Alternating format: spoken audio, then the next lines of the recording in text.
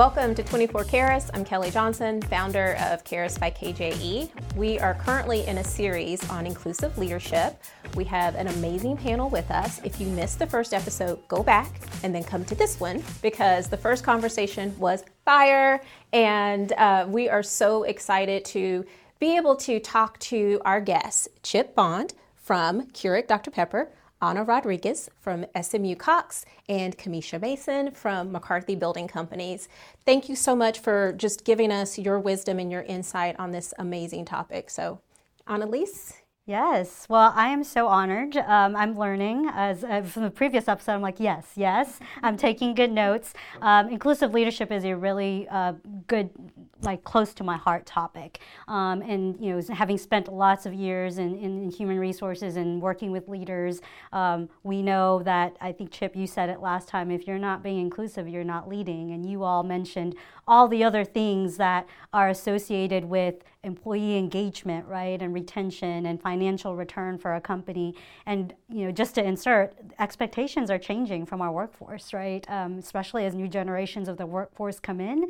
No longer are the days are people going to hang around for 20 years in a role, right, or in a company. So it's even more so important, right? And I think what we want to start on today, as far as inclusive leadership is concerned, is about courage. Because it does take courage in times, especially in our current climate. So maybe talk about, I think last time we started this way, we're going to start this way. And so Kamisha, you're up first. And how important is courage when being an inclusive leader, especially in the current climate? Yeah, I honestly believe that there's never been a moment in time where courage wasn't important. If you think about the historical lens of what DE&I has been, there's always been this need to be on the fringe of what was considered to be acceptable, right? So there's always been this need to push a boundary, to think about individuals and what it meant for them to have the best access to opportunity, to have access to freedom, to have access to equality, to have access to rights or the ability to work without worrying, or to live in the place that you wanted to live, or love who you wanted to love, or marry who you want to marry. We haven't hit a space yet where courage wasn't required, and we see that in our workforce today. And what's beautiful about today's climate, though it may be challenging, is that there's what feels like, to me, from my perspective, is this push and pull where there is the business case for why inclusion is important. There's the social responsibility case for why inclusion is important. And then there's just the people part of it, the idea that as younger generations come through the workforce and engage in the communities where they work, live, and play, there is a demand for inclusive leaders, not only in the workspace, but also in the community space. And so I think that culture, courage, all of that has always been essential regardless of the time period and climate. Oh, yes. I love that. I mean, history will dictate courage, where courage was required as people stepped out of the norm to do that. And Ana, I think you said something in the last episode about, we're in a unique situation in our country where it's just very many different cultures, very different backgrounds.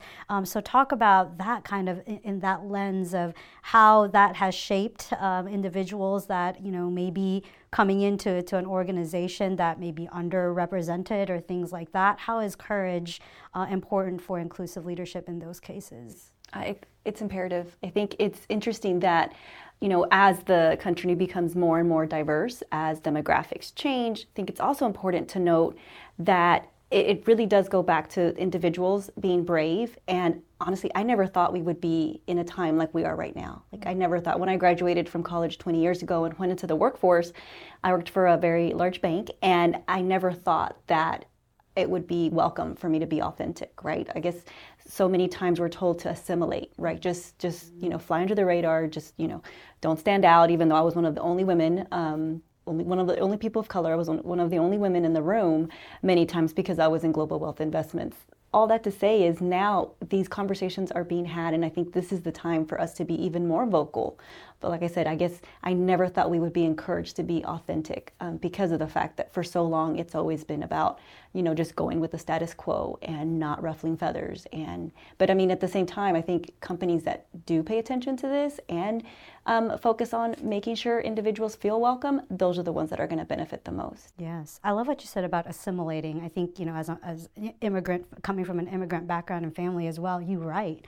You want to fit in, right? Human nature is you want to fit in, so you try to assimilate and hide the things that may not be as accepted or well known maybe. So I love what you said about now having the courage to go beyond that. So great. Chip, anything to add? Yeah, there's two things that are stuck in my head from the first two responses. The first is just like kind of a quote that being courageous isn't not being afraid. It's acting even when you are. And I think that honestly, there's probably part of that is part of my own personal experience, because when somebody that looks like me, that comes from the background that I have, starts to engage on these topics, there are a lot of eye rolls, and there are a lot of folks that might give you a response like, it doesn't impact you, why do you care? And I would challenge that and say that you can actually, somebody that looks like me, or anyone for that matter, can get so much out of deciding to engage that it can change the way you even think about delivering your work, not just the human to human aspect of this, but the business and professional productivity component of it. And the other thing I want to mention that I started thinking about was the comment around assimilation. And I think that in leading a team, one of the biggest opportunities that we have as leaders is create an identity for that team that has to do with the people that are on that team, simply because they are on that team, not because of any other aspect of who they are. They should all bring all of those pieces, but they are part of the team because they are a part of the team. And the team can create its own perspective and identity with that group of people. And research shows that diverse teams are more innovative, they come up with better solutions. I mean, it just benefits everyone. And piggybacking off of what you said, I think everyone plays a part, right? Just because you're not of a certain demographic doesn't mean you can't ally and speak up for. I think where you get in trouble is where you get people, that are trying to replace the voices of underserved populations, but that's absolutely not the case. Everyone needs to play a part here. Yeah. I love, Chip, what you brought up about the topic of just because I look or present the way that I am, and you mentioned getting eye rolls, or what does that impact you? There's also invisible diversity, right? Absolutely. There's socioeconomic status. I mean, just because we look a certain way on the outside, we also have diverse experiences on the inside that's not visible, right? And that's also part of diversity. That's part of what we try to educate, is that there's so many elements of diversity, not just the color of our skin, not just, all the things that we see. So I love that you brought that up, because that speaks to a lot of some people in our audience. It's like, well, why should I care, right? If it doesn't directly impact me. Well, you don't know if it directly impacts the individual or not, right? It does, yes. And I have to interject, but I said I wouldn't, but I have to. I'm like, So I challenge anyone who says that because of the way you present, that you don't have a perspective or a voice or a stake in this topic, because I just want to ask everybody to go back to middle school. Did you have to hide parts of who you were to fit in? Did you change the way you dressed, the way you wore your hair, the whatever? Everybody at some point in their life has experienced adapting, changing, hiding, stuffing, amplifying aspects of who they are. Like that, I think we have to sit with that and recognize that, yes, there are some communities and there are historic occurrences of very egregious and overt issues that we have globally. Absolutely. However, as human beings, all of us have tried to, or had to, felt like we needed to hide stuff, amplify aspects of who we are to get ahead. And so anyone who ever thinks that they don't have a voice or value in this conversation just needs to kind of take a pause for a moment. So, sorry. I love that example, though. Like, you said middle school, and I was like, I couldn't hide the acne or the nerd glasses, but I sure wasn't going to talk about the Pokemon cards. Like, that, it's like... No, they're cool now, though, so you're good. Yeah. Yes, they're totally cool. It's really cool. But it makes it very real, I think, Yeah. to like envision an example like that everyone has lived through as we've made it to the point and we're in a career where you are now, responsible for potentially folks younger than you, or, all different types of differences that you might have. Think about what you had to go through. Absolutely.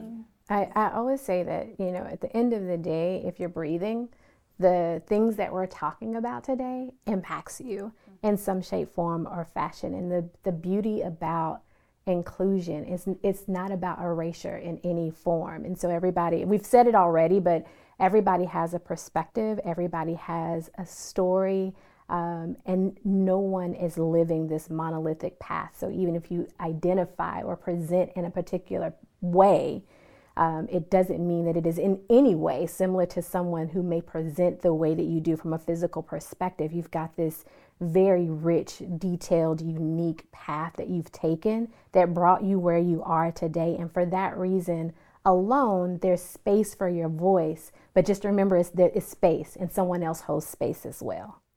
It benefits everyone. Yeah, and I love the courage part of this conversation is being able to listen, pause, because everyone has different perspectives, right? And so I think suspending judgment and listening is part of it takes courage to do that too, right? Because it's like we have our reflex reactions, like, what do you mean you don't believe that, right? And so it's that pause and that, okay, they're coming from they were raised differently than me, and maybe it is not very educated, not very aware. So I think that takes courage in itself for us to also be very self-aware about how we react to certain things. What other qualities, we talked about courage, but what other qualities sticks out to you as far as, what an inclusive leader should embody? I think we've hit on a lot of them in our conversation, but it is certainly about the listening, the humility, the self-awareness. A big part of it is empathy. People need so much for us to really act as leader and operating under the platinum rule. We were taught so much as kids to honor the golden rule, treat everybody the way that you wanted to be treated. But what I've learned over time is that the way that I want to be treated and what motivates me is not necessarily what might motivate Chip or anybody else. And on our panel today is just a different way of going about things and really honoring who that individual is. And I think if that is employed more, that platinum rule is employed more, empathy, respect, all of those things, I think that it really helps to build a holistic leader. Absolutely. Anna? Self-awareness, absolutely. But I think also intention and action, very, very important. So it's not important to just believe these things, but also be vocal, be an ally, really make sure that that everyone feels like they belong. Like I said earlier, ultimately, inclusion is the goal. I like that. Silence is also a language, right? Absolutely. Absolutely. Say it louder. I'm quoting that later. No, you're okay. I stole your thunder. Sorry about that. No, I'm just going to use it later in conversation somewhere. Yes. Chip, anything else to add? The thing that I would add is vulnerability. And I'm going to bring it back to middle school. When we were all in The middle most school. vulnerable time of our lives. Exactly. It truly was, I'm remembering some things from middle school now. It all comes back. I would throw a guess out there that when we were all in middle school, we looked at adults, 30-year-olds who still had a lot of living left to do. And we were like, oh man, they've got it all figured out. They've got it all together. Well, now that we've made it to that point in life, I think we would all probably also admit, no, they don't. They don't have it all together. They haven't figured it all out. But as a leader, if you can be vulnerable enough to tell your team that, I think it actually creates partnership in a way that could be about life. It could be about a work task. It could be about something going on in the organizational culture. But it levels the playing field and lets everyone have a voice to engage on how do we do this better, regardless of what the topic is. Wow, vulnerability and humility, that's fire. Because I could think about leaders that I've had that demonstrated that, and it was more inviting for you to share your thoughts and opinions when they're saying, I don't know everything, tell me, right? And so I love that. I love that. Yeah, another great conversation. I think the word that I'm going to just sort of hold on to for a minute is impact. Whether we want to accept it or not, as leaders, as human beings, we don't have to have a leadership title to make an impact on someone's life. I do think leaders have a greater responsibility to be intentional about the kind of impact that we make for the people who are around us. And often I say this, we are mentoring, we are making an impact on people whether we realize it or not. People are watching us. And we never know how we can benefit or help grow or motivate or influence people by what we say or don't say. And so I just appreciate this conversation because I think there's so much that's been shared about impact and the different ways we all make an impact as a leader. So thank you all. This has been another amazing conversation. I can't wait to come back for next week when we resume this conversation around inclusive leadership. So okay, another great conversation. Thanks for tuning in to 24 Caris, where we help you live out your commitment to diversity, equity, and inclusion 24/7. I'm Kelly Johnson. It's been a pleasure to host you. Make sure you share this episode, subscribe to our channel so that you can get notifications every single time we release a new episode. Until next time, we'll see you soon.